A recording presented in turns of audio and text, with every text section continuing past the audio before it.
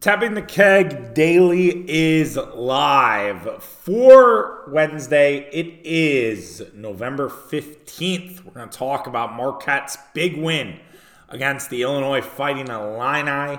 We're also going to discuss the fan sentiment around Adrian Griffin. There was an article calling for his firing after 10 games. We'll get into why I think that's ridiculous. We'll also highlight why I had some major problems with the article. And then we'll look ahead to the Los Angeles Chargers that the Green Bay Packers are playing this week. Before we get going, you guys know the drill. Make sure that you are subscribed to the podcast. We're on Apple, we're on Spotify, wherever else you get your podcast. If you're new to the program, you found us through social media, which we'll pump here in a second. We are doing this 4 days a week. We had some great response to the review of the Marquette Illinois game. So hopefully some of you are checking it out after as a recap for Marquette. We're trying a new segment here, which I'm really excited about. And I think it will work. I hope it will work. But yeah, we're doing this 4 days a week. We don't just talk about Marquette. We talk about the Green Bay Packers, the Milwaukee Bucks, the Milwaukee Brewers. We do talk about Badger football. I know there are a lot of Marquette fans who don't want to acknowledge the Wisconsin Badgers, but we do talk about it. So I at least have to let the people know. I gotta be transparent. I gotta be honest. And speaking of that social media, Tapping the Keg on X or Twitter, whatever you want to call it. Tapping the Keg Sports on Instagram, TikTok, as well as Facebook. So if you're connected on one, make sure you are connected on another. All right, let's get into Marquette's win over the Illinois Fighting Illini. Marquette Golden Eagles had their first test of the year. They head to Champaign, Illinois for a Big Ten road matchup with 23rd ranked Illinois. And Marquette passed, I wouldn't say with flying colors, but they passed. And they did well. And if we're following along with our segment of grading the game, I would say Marquette had a B. I wouldn't go as far as say B-, because I feel like B-, it's like, well, they barely deserve to win this game. I don't think that's the case. Marquette, there were some things they did wrong. There were some players that didn't play well, and we'll get into that in a second here. But I think Marquette had a pretty solid day. And the fact they went on the road to a ravenous Assembly Hall and were able to get that victory, I think says a ton about this team. 7 straight wins now against ranked opponents. They have been absolutely fearless in these matchups against the big-time opponents, and they've looked good while doing it. And I thought that this was an excellent win for the Marquette Golden Eagles. I'm not saying that anything right now I have as a quote-unquote scheduled loss, but if they were to drop this game, I think it would have been entirely understandable, right? You're looking ahead to Maui. It's a tough environment. It's, Illinois knows that this could be a resume-defining win. Jason Benetti on the broadcast mentioned how their Texas win early in November last year was really a propellant to where they were seated last year in the NCAA tournament. So they could have said, all right, well, we'll basically do it again. We'll beat Marquette, and we'll make sure that that's on our resume all year long. But Marquette did not let that happen. Marquette was actually in control for most of the game, and I think the biggest thing that stood out to me is this is the first game where Marquette was the hunted, right? And we talked about that all preseason. We were like, this is an entirely new approach. Instead of being the hunter, instead of having this chip on your shoulder fucking mentality, which I still think they have, by the way, but it's not actually there. And everybody's looking to beat Marquette. Everybody's looking to upset Marquette. That is a great resume win, as we just noted. And Marquette didn't kind of give a fuck. Like, they went in there and they were leading at halftime. They had control. They did not look tight. There was a time in the first half where nobody was scoring. And so Marquette wasn't scoring, but Illinois also wasn't scoring. Like, that was the opportunity where Illinois could have overwhelmed Marquette, went on like an 8-12-0 run, and got out to a pretty significant lead in the first half. And Marquette would then have to be coming back the entire game. But instead, Marquette basically held their water. Yes, they were not scoring offensively, but guess what? Illinois wasn't scoring either. And so I felt like that impressed me more than the victory. Well, I shouldn't say that, but like I was very impressed by that. I was very impressed that they basically did not care that they were hunted. Okay, you want to beat us? Too fucking bad. I love that out of Marquette. Like that to me just shows me so much mental toughness that I already felt like Marquette probably had, but this takes it up a notch for me. So I really enjoyed what I saw from the Golden Eagles all game long. Again, even if it wasn't perfect, I still felt there was enough there to like. All right, let's grade the game in our newest segment for the Marquette Golden Eagles. You guys will have to tell me if you like this segment. If you don't like this segment, I'm happy to adjust at any point. I am flexible. I was just looking for something to do for Marquette. I feel like, is it similar to Golden Kegs? Yeah, it's a little similar to Golden Kegs. I'm not going to lie to you if you're familiar with what we do for the Packers. But I just thought that this was the way to go. But you certainly can let me know if you have other ideas. Hit me up on Twitter/X, Tapping the Keg, or Tapping the Keg Sports on Instagram. I'd be happy to hear feedback on what we could be doing differently. All right, so how we're going to do this is we're basically going to go through the game. We're going to give out grades to different things. People, events, moments, different little things, and go from there. All right, Tyler Kolek. By far, Tyler Kolek was a game time decision. People assumed that Tyler Kolek would not play because of his ankle injury. It seemed like the logical thing to do would have Kolek sit down and then play against UCLA in basically another week. But Tyler Kolek said, fuck him. Like Tyler Kolek was like, no, I am not hurt. Do not worry about me. I am out here. The broadcast pointed that out in the first half that Kolek kept kind of looking at the bench every time that he would score a bucket, basically like, yeah, guys, I'm fine. Do not worry about me. Do not put kid gloves on me. Tyler Kolek is a tough son of a bitch, and Tyler Kolek played excellent in this game and looks like the best point guard in the country. 24 points for him. He also had 6 rebounds, 4 assists, 2 steals, a great stat line. Offensive rating of 109, was the MVP per KenPom if you follow that. It was just a very good night for Kolek, and he took control right away. He did not look hesitant. He did not look like he was favoring that ankle at all. Played 37 minutes in this game, which is crazy considering that he has an injury. All of us were like, well, maybe like load manage him a little bit. No. He didn't want to do that. He wasn't hearing that. So a great game from Tyler Kolek, and why he is the man, why he is one of the best players in college basketball, and why he is so fun to watch, especially if you're not a Marquette fan and you're getting invited on the bandwagon, which I do have a bandwagon invitation to everybody. I know it's tough right now in Wisconsin sports. No one's winning. Marquette is winning. Tyler, you will find out if you are a Bucks fan or you're a Packer fan and you don't really watch college sports, but I would recommend checking out Marquette, and I think you'll fall in love with Tyler Kolek. Another A to another ranked victory.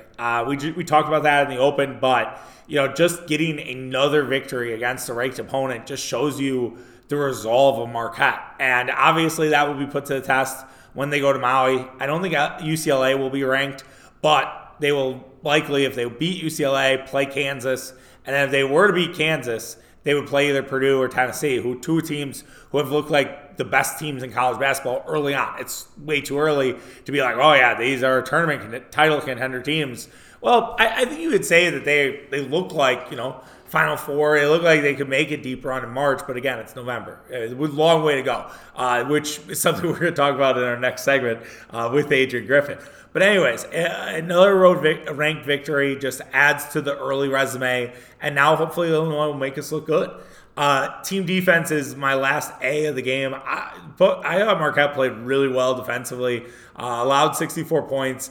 I think there was some concern about their defense after that Northern Illinois game last week, where they gave up, 70 points, and Northern Illinois seemed to get whatever they wanted at the basket. And I had said at that point, I felt that it was just a really fast game, and felt that a lot of the problems maybe in that game were just the pace of play was so ridiculous. And Marquette's defense was incredible. Illinois, even though they had size, they did not really pound it down low. Like, Illinois certainly could have attacked Marquette in the paint. They are a much bigger team than Marquette. Like, they have everybody 6'6" on their starting rotation, and then there's a 6'10" guy in Coleman Hawkins, a 6'8" guy in Quincy Guerrier, but they did not attack the paint. They actually only shot the ball inside the arc 27 times. They shot 33 threes, which is wild to think about, that Marquette basically mind-fucked Illinois to shooting threes, even though they had a significant size advantage on Marquette. And again, that's credit to that team defense and credit to what we see out of the Golden Eagles. And defense at times were an issue for the Golden Eagles last season, and it wasn't against Illinois. All right, let's give the B's of the game, things that were good but not great. Oso Iguodala gets a B for me. The Desert Bear, I felt like played pretty well. Only getting knocked because the free throws were a little bit of an issue. 3 of 7. He is weirdly, like, one thing that's weird about Oso Iguodala's free throws is the fact that he can always seem to make them in the clutch. Like, even though he's about a 40 or 50% shooter, something clicks in him where he has to make the free throws late. A little bit like Giannis in the playoffs. I realize that's an intense comparison, but like, Oso Iguodala somehow finds a way to make free throws in the moments that matter. But 13 points for Oso. He also pulled down 8 rebounds, nearly a double-double. He had 3 steals, too, from the big man position, but Oso played really well. I mean, also, I think worth noting, against some teams that were bigger than Marquette last year, Oso Iguodala would find himself in the foul trouble. That UConn game is one that I think of immediately in the Big East tournament. Oso did not get in foul trouble the entire game. I mean, he had 3 personal fouls. Like, that's normal for college basketball, normal for a big man. He never found him. And I think that last foul, actually, by the way, was at the very end. So really 2 fouls for most of the game. Like, that's a major development for Marquette's defense. If Oso Iguodala can kind of learn how to play defense without fouling, that's a huge thing for Marquette. If you can have him and Tyler Kolek on the floor for a significant amount of the game, you're probably going to win a lot of basketball games, because that's a huge thing. And, you know, it's Pat Driscoll, it's John Gaffney. Those are guys that are not necessarily well-liked in the college basketball referee community. And Oso Iguodala did just fine against that. So he played well defensively against the big guys. He also had a pretty solid offensive game. A B only because of the free throws. Ben Gold's rebounding, I'm giving this a B as just sort of a cautious throwing it to the wind. But Ben Gold was not a great rebounder last year. That was a flaw of Ben Gold. People were like, hey, Ben Gold, not exactly, a excellent rebounder. But this stretch of rebounding for Ben Gold is as good as it's been for his entire time at Marquette. He has pulled down so far this year 14 defensive rebounds. He had 5 defensive rebounds in the game against Illinois. This was also a game where Ben Gold last year had looked small. Every time that he faced a good opponent, it seemed like Ben Gold would kind of crumble. He did not in this. His offensive rating was the highest out of anybody on the Marquette roster. He had 125 offensive rating. He only had 3 points, but that didn't really matter. He had 7 total rebounds and, again, only committed 2 fouls in those 17 minutes. So really solid stuff from Ben Gold. I think there could have been a case to be made that you should have ran Gold and Iguodala more late game. I felt like just what you were getting from David Joplin wasn't a ton, or Chase Ross, who played more minutes than Ben Gold. I felt like Ben Gold probably deserved another few minutes, but maybe you don't want to overwhelm him. Maybe you're just happy with the progression that's going forward, and maybe that's the difference of this game versus like Creighton in December, and you actually see more Ben Gold. So I like what we've seen so far from Benny Gold's rebounding. I hope that it continues. Another B to Cam Jones. I felt like Cam Jones played all right. He kind of came on as the game went going. He had a really good start to the season against Rider, against Northern Illinois, and played well again in this one. 15 points. He shot the ball he was 6 of 13. So that's you kind of dig him for the amount of rebound or amount of shots taken. He also missed a couple free throws. He did also grab 5 rebounds, which is great for what they need with sort of his sneaky size. I think people forget that Cam Jones is 6'5", which is great and definitely something you need against a team like Illinois. But he made a couple big shots down the stretch. The guy just loves tough buckets. He is the tough shot express conductor. Like, that guy is so good around the paint and really made some big shots when it mattered. So good stuff from Cam Jones. The last B, I have to give it up to the broadcasting crew. I really enjoyed Jason Benetti. I don't think we get a lot of Jason Benetti Big East games. I think he does a lot more Big Ten games because he's just in that area. He actually just moved from Chicago to Detroit. But like, can we get more Jason Benetti in the Big East? I really like Jason Benetti calling college. He's just a great broadcaster. Like, he's good for college football. From what I've heard, he's pretty good baseball. Obviously, the Brewers don't have Benetti.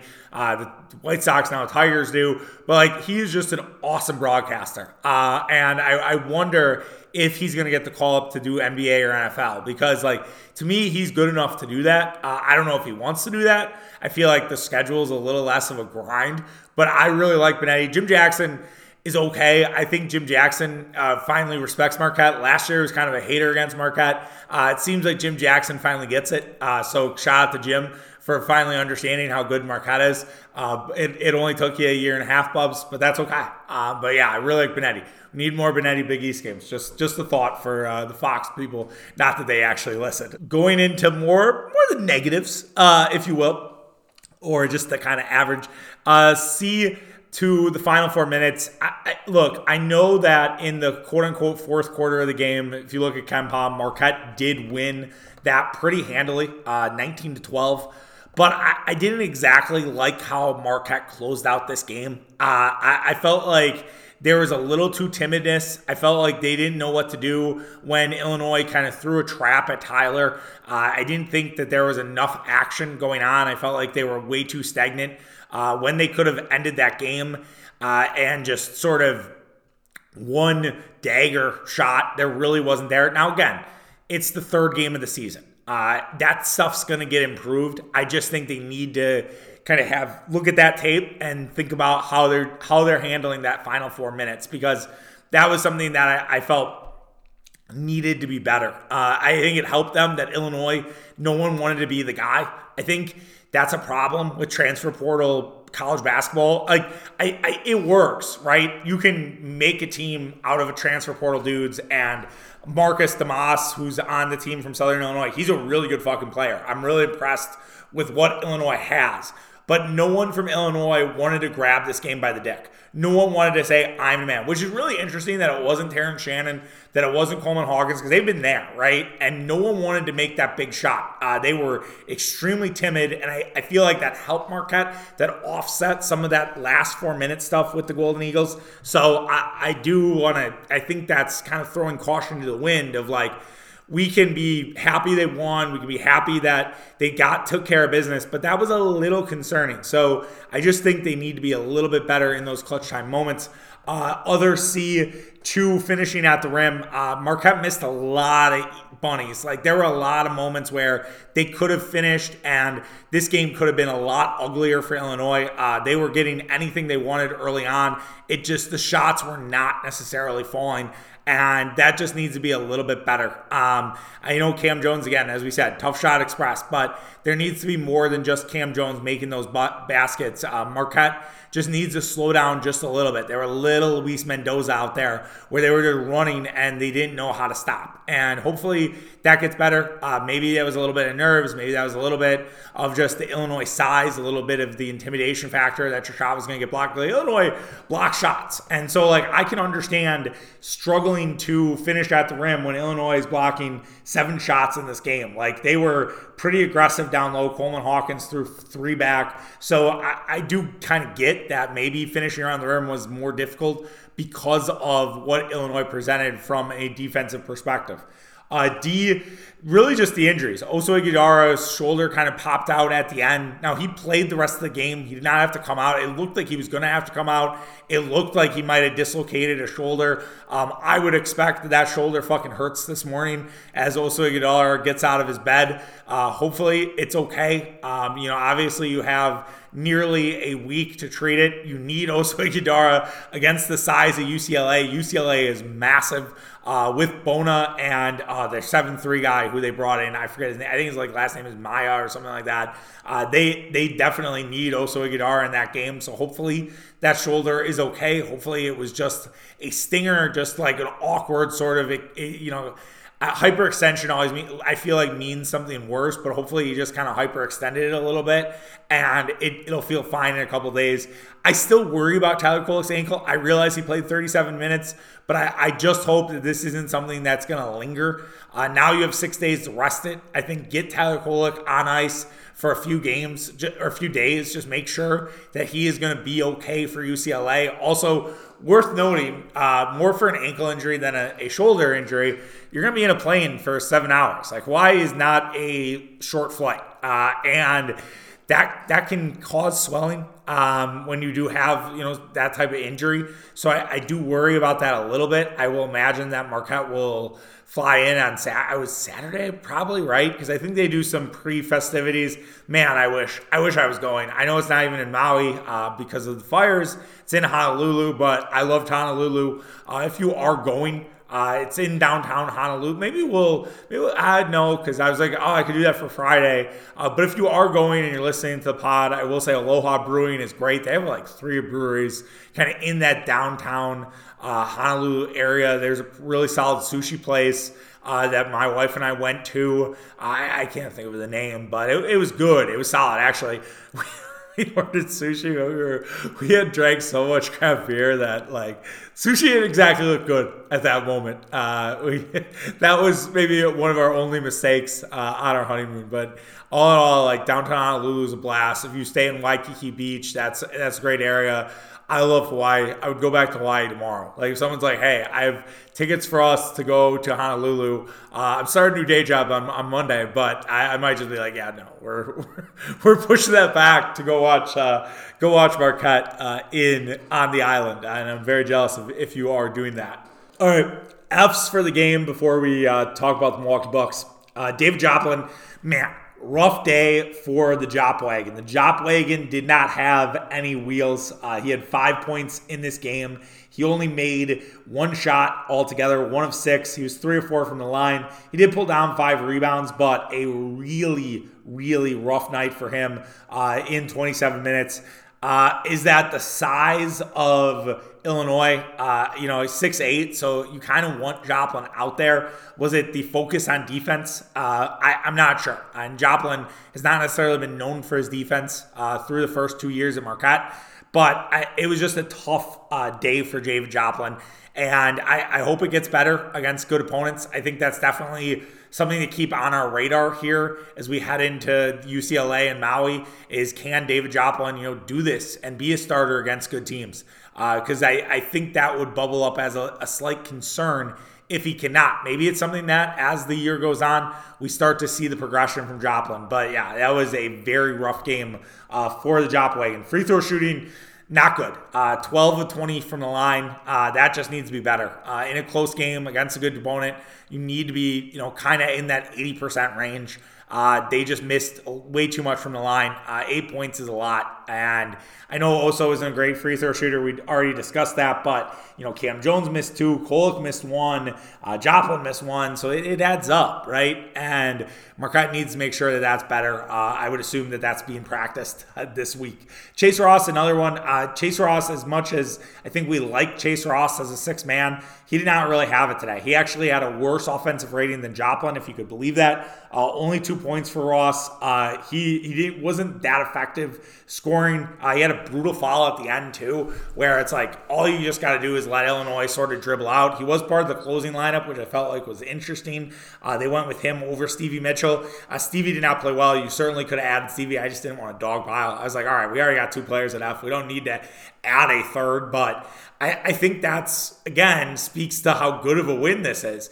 You won this game, even though David Joplin, who you rely on, Stevie Mitchell, who you kind of rely on more defensively, but somewhat offensively, and Chase Ross, who's likely your 6-man, those 3 guys did not play well today, and you still fucking won. And you still won, not necessarily like you pulled it out at the very end. You won this pretty convincingly. So Really, really solid win by Marquette. Again, let me know how you feel about this segment. Happy to adjust, happy to think about it a little bit differently.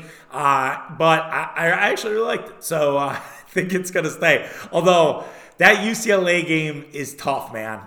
With the UCLA game being at 10:30, we'll certainly probably have a podcast right away in the morning. I do not think I'll be taping after the fact. As I said, new day job starting on Monday, so that also makes it difficult. But I have a plan in place to make sure we mitigate that and figure that one out. So don't you worry. We'll have something for the people. All right, let's move on to the professional basketball area and talk about the Milwaukee Bucks.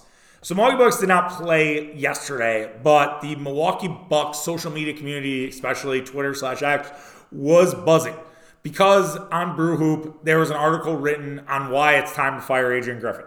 Now, I really bristle at this.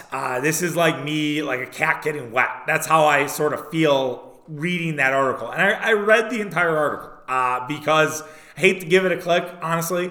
But I felt like it was important for me to understand where Archon was coming from. And he's a Twitter user that is also a writer for the Packer SB Nation site.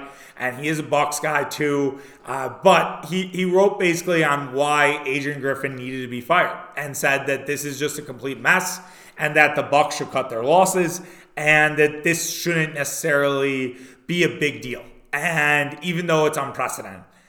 I can't get down with it. I really am hesitant to call for a guy's job when we've only had 12% of the season played. We have just passed week 2 of the NFL season. This would basically be, and I think that some fans are basically saying that Adrian Griffin is the NBA version of Nathaniel Hackett.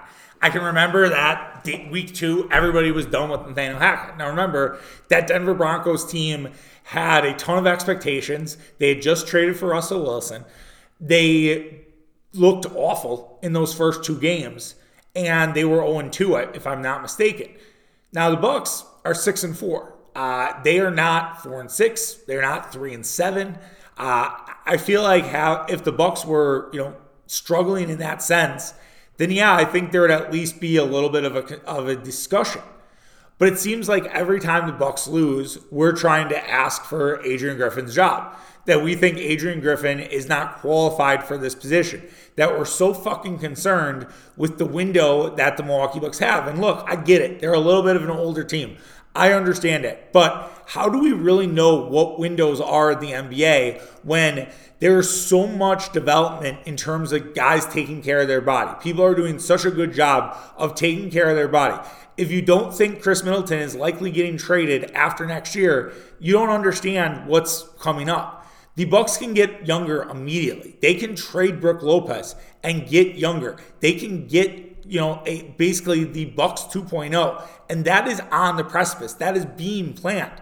Now, if Griffin's going to be along with the ride, that's another story. I think I also really don't like it because there's nothing that is saying, well, sources, people I talked to have said that this is a complete disaster. First thing I saw was Frank Madden, who was Brew Hoop's Emirus, the guy who started Brew Hoop, talking about how people who plugged into the organization say that Adrian Griffin's just a complete mess. I need to hear it from somebody who is an important source, right? I need to hear it from Adrian Wojnarowski. I need to hear it from Ramona Shelburne. I need to hear it from Zach Lowe. I need to hear it from one of the Ringer guys, Kevin O'Connor or Michael Pena. I don't always like all the stuff those guys put out, but I need to fucking hear it from somebody who actually is plugged in, who actually has a fucking source versus just conjecture of, well, the team doesn't look connected. They don't look that excited. Adrian Griffin mentioned dark clouds. Dark clouds also can mean anything.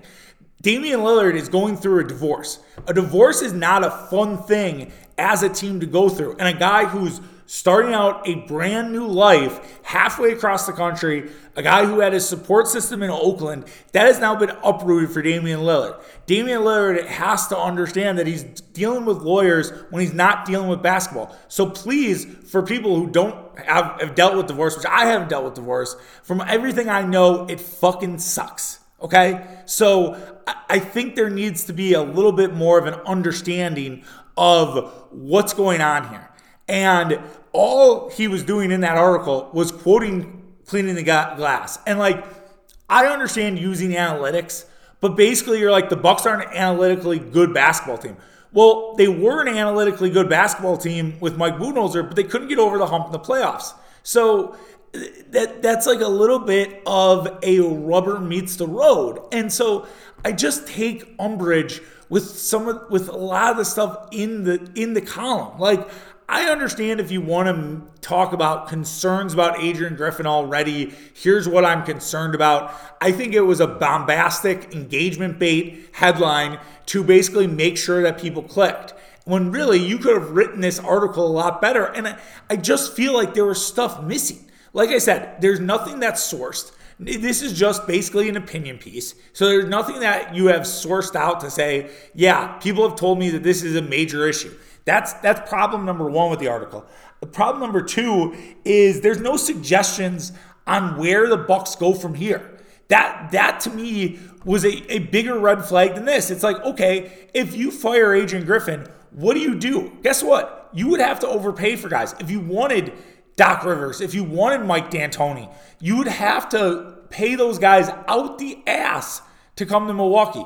Do you think Doc Rivers, who's in LA, who has a cushy ESPN job, is just going to say, yeah, I'll go hang out in Milwaukee for the winter? He's already won a title. He you could argue was kind of checked out with Philadelphia after what Nick Nurse has done so far with the Philadelphia 76ers. So how are there no suggestions on what the Bucks should do in terms of a head coach? There is none of that. That does not exist. There are no suggestions on where the Bucks would go if they get rid of Adrian Griffin. And also defy Giannis's trust, right? If the rumors are true that Giannis Antetokounmpo wanted this guy, that Giannis Antetokounmpo basically pulled the LeBron card, which LeBron has done for his entire career. Some of it has worked out, some of it has not. Are you just going to tell Giannis after you gave him this extension to basically fuck off? It'd kind of be like trading Devontae Adams after Aaron Rodgers got his big deal. Although I think there's context there that Devontae did not want to be here. But again, I'm just using it for comparison's sake. So I hate the fact that there is no suggestion. I also hate the fact that there's no, hey, let me just provide, maybe I'm wrong. There was none of that. And there was an easy opportunity too. Because Ime Udoka would have been perfect to basically say, and he mentions Ime Udoka and his start with the Rockets, and the Rockets look great. He could have said, well, hey, look, when Ime took over the Boston Celtics, they were a 500 basketball team halfway through the season. They really struggled with Udoka. They really struggled to get on board. And finally they bought in, and all of a sudden it all clicked together. And then Boston was in the finals in year one of Udoka. But it took a long fucking time for that to happen, for that to settle in. And I'm sure people in Boston were not patient. I'm sure I could probably find similar articles where Celtics fans were calling for Udoka's head. But I can't believe that wasn't at least mentioned. That Udoka had a 500 basketball team through January of that year. Boston was not a good basketball. Like, if you look at that Boston Celtics team, like, that was not necessarily a team that was just that had figured everything out. That was just really good that year. Let's actually look at it. I can page through here and get you that information, because like, if you're going to write this article, at least acknowledge, like, hey, yeah, Ime Udoka, there was a little bit of a struggle. It was not necessarily, that easy. They finished 51 and 31. They were what? I think they were the 3 seed that year, if I'm not mistaken. 2 seed? No. Yeah, they were 2 seed, right? Because the Bucks, had to play them on the road. But okay, so that Boston team, at the end of, January 8th, 2022, 40 games into the season, they were 19 and 21. Okay? They were 19 and 21 into January 28th. So almost at the end of January, they were 25 and 25 through 50 games. They finished the season, 51 and 31. They lost 6 games the rest of the way. and they bought in. And all of a sudden it clicked. And then Boston made it to the finals. Now, they didn't win the finals, but they got to the finals. So how does that not get pointed out? How does that not get suggested when we're talking about Adrian Griffin and the problems that are going on? How do we know that he's not the next Ime Udoka? How do we not sort of show that? And then the other part of this is, how is there no suggestion of Indiana's former coach, Nate Borchson? Now, Nate Borchson, who I'm probably butchering his name, worked under Nurse, and Indiana wanted a Nick Nurse disciple, and he was a complete disaster for the Indiana Pacers and lasted a year. How is there no hey, maybe the guys under Nick Nurse are complete psychos who can't work as head coaches? We've seen this in other sports. There are other examples of this. The Patriot way is easily the best example. There are Alabama football assistants where it doesn't work outside of Alabama because it's not fucking Alabama. Just like it doesn't work when it's not New England because it's not the New England Patriots. And it's not the Toronto Raptors. It's not Nick Nurse. And how is that not pointed out? So I think if you want to have concerns about Adrian Griffin, I do. No, don't get me wrong. I'm not Griff till I die. But I'm also not firing a guy after 12% of the fucking season. That's unheard of. That's absolutely ridiculous. If we're 50 games in and there's struggles going on, then yes, wave the red flag. But I might even say, look at Ime Udoka. Look at that. I just think that this is, and the last thought, I wanted to add this before we move on to the Packers. We have no idea the Terry Stotts story. No one knows the Terry Stotts story. We are all guessing. It is all conjecture. And so we think that Terry Stotts wanted out because of one interaction. We do not fucking know. So again, let's get some real sources. If Chris Haynes comes out with a story, who's very plugged in to both Damian Lillard and Giannis Antetokounmpo, and says there's real concerns around Adrian Griffin, then that's when we talk about this. That's when we talk about this. And I hate to use that because I've blogged, I podcast, I'm an independent, I don't have sources, I talk to people, but it's all just conjecture at this point. And we need to just take a fucking breath. The NBA is not the NFL. Yet, the national media is treating like it, and it's infecting our brains like worms. All right, wrapping up today's show with the Green Bay Packers and Los Angeles Chargers matchup. It's going to be a very interesting one at Lambeau Field. The Chargers are coming off another tough loss, basically same old Chargers, if you will, as they lose 41 to 38 against the Detroit Lions. Now the Chargers head to likely chilly Lambeau. I'm pulling up the weather. So that will be a change for the Chargers. I believe it is going to be a Milwaukee game. So we do have that discussion around Milwaukee sort of fans, but I don't think there are a ton of Chargers fans besides that crazy one that went viral. So it's going to be 47 and sunny in Green Bay. So actually not that bad for a mid-November football game. I think I've told this story before, but my wife and I went to a game around this time, I think it was 2019, against the Carolina Panthers. And she does not like the cold. And I was like, you know what? It's going to be fine. It's not going to be that cold. Basically, I thought the weather would be like this. It was not. It was about 33. It was a 325 game too, because the Packers mattered in the grand scheme of things and would get late games because they were actually good. And I was like, I'd say it'll be fine, whatever. It was cloudy all day, and it dumped snow in the fourth quarter, and it took us 3 hours to get from Green Bay to De Pere. Now, I don't think people are going to have that same type of issue with the weather set up for at Lambeau Field. But this is a very interesting game for a variety of reasons. Number one, the Chargers need to keep winning because the AFC is an absolute gauntlet right now. The AFC is as good as we thought it might be. I had compared the two early in the season to, the NBA West, the old NBA Western Conference versus the NBA Eastern Conference. And I feel like that's what we have on our hands, and they need to win to keep pace, because if you don't keep pace, you can easily fall behind. So the Chargers absolutely need this one.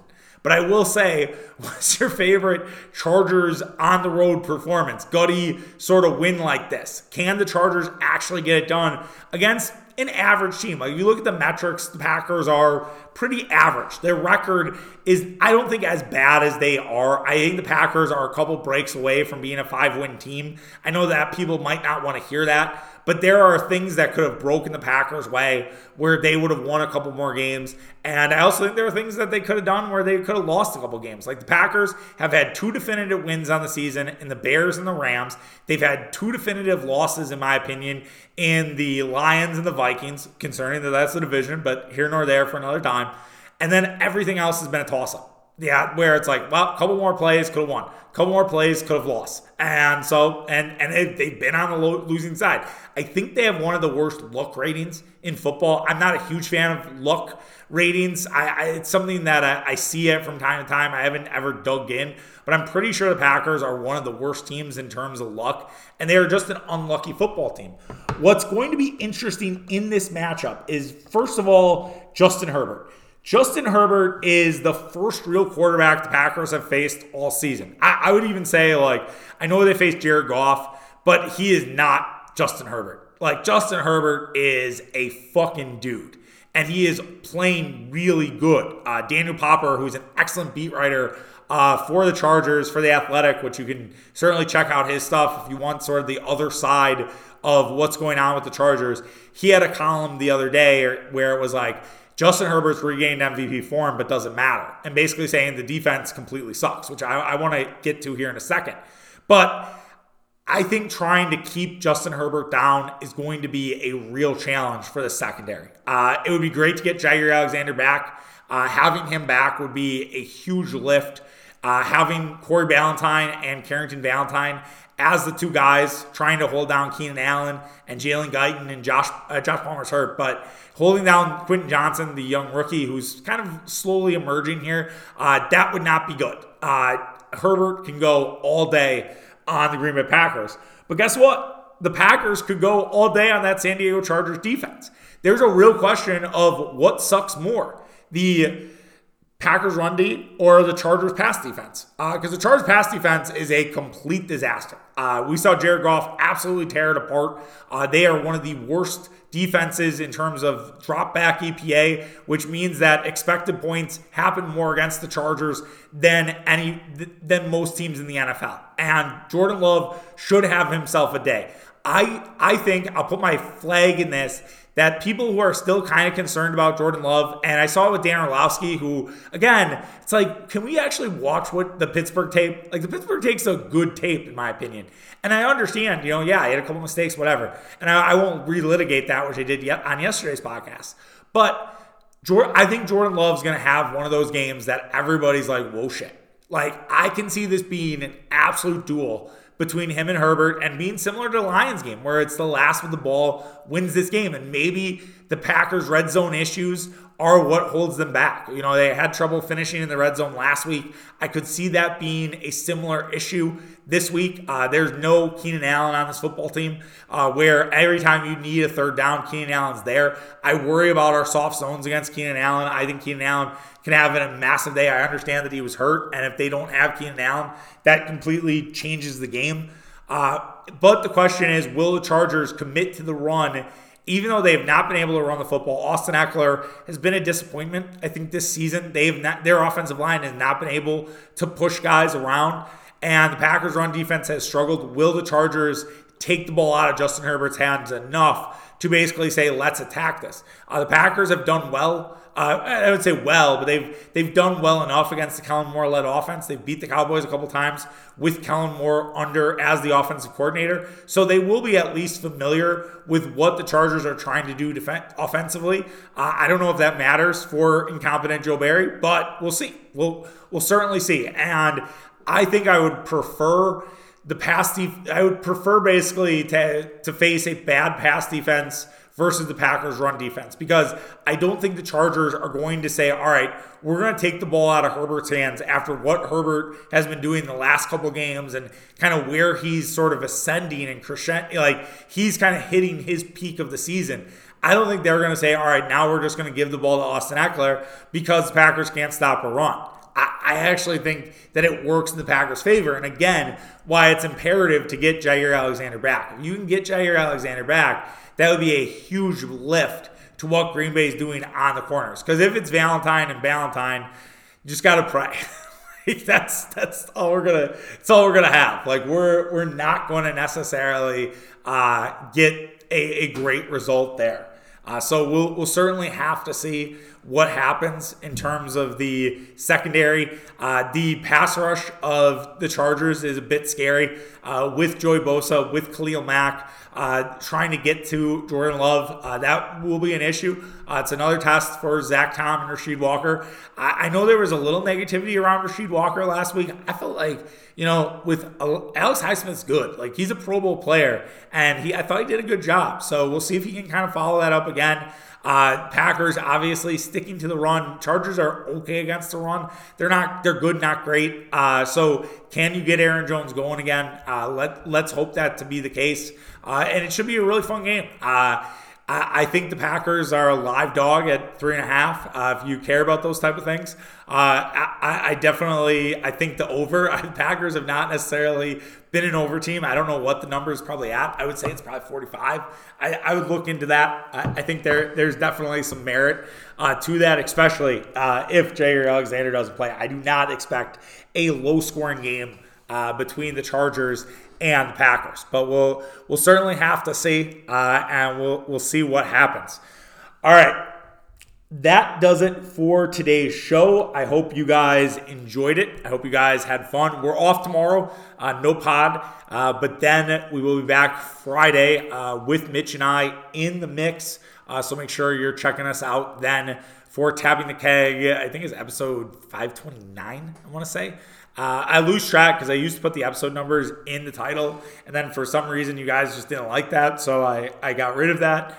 But I think this is 529 for Mitch and I, and excited to talk to Mitch. It should be a good show, and we'll look forward to hearing from him and getting ready for the Wisconsin Sports Weekend. Bucks tonight. If you guys need something to watch, I think 6:30 back in Toronto. See if they can exact revenge over the Raptors. We'll certainly see. I will say, if that Fire Adrian Griffin column will look really fucking stupid if they're 8-4 or 9-4. They have 3 games the rest of the week. If they win out, they're 9-4 heading into Thanksgiving. That's gonna look real bad. But I don't know. We'll see. All right, guys. Take care of yourselves. Have a good Wednesday, and we'll see you Friday. Okay. All right. Take care. Thanks for the support on social too. I really love it. We'll hopefully more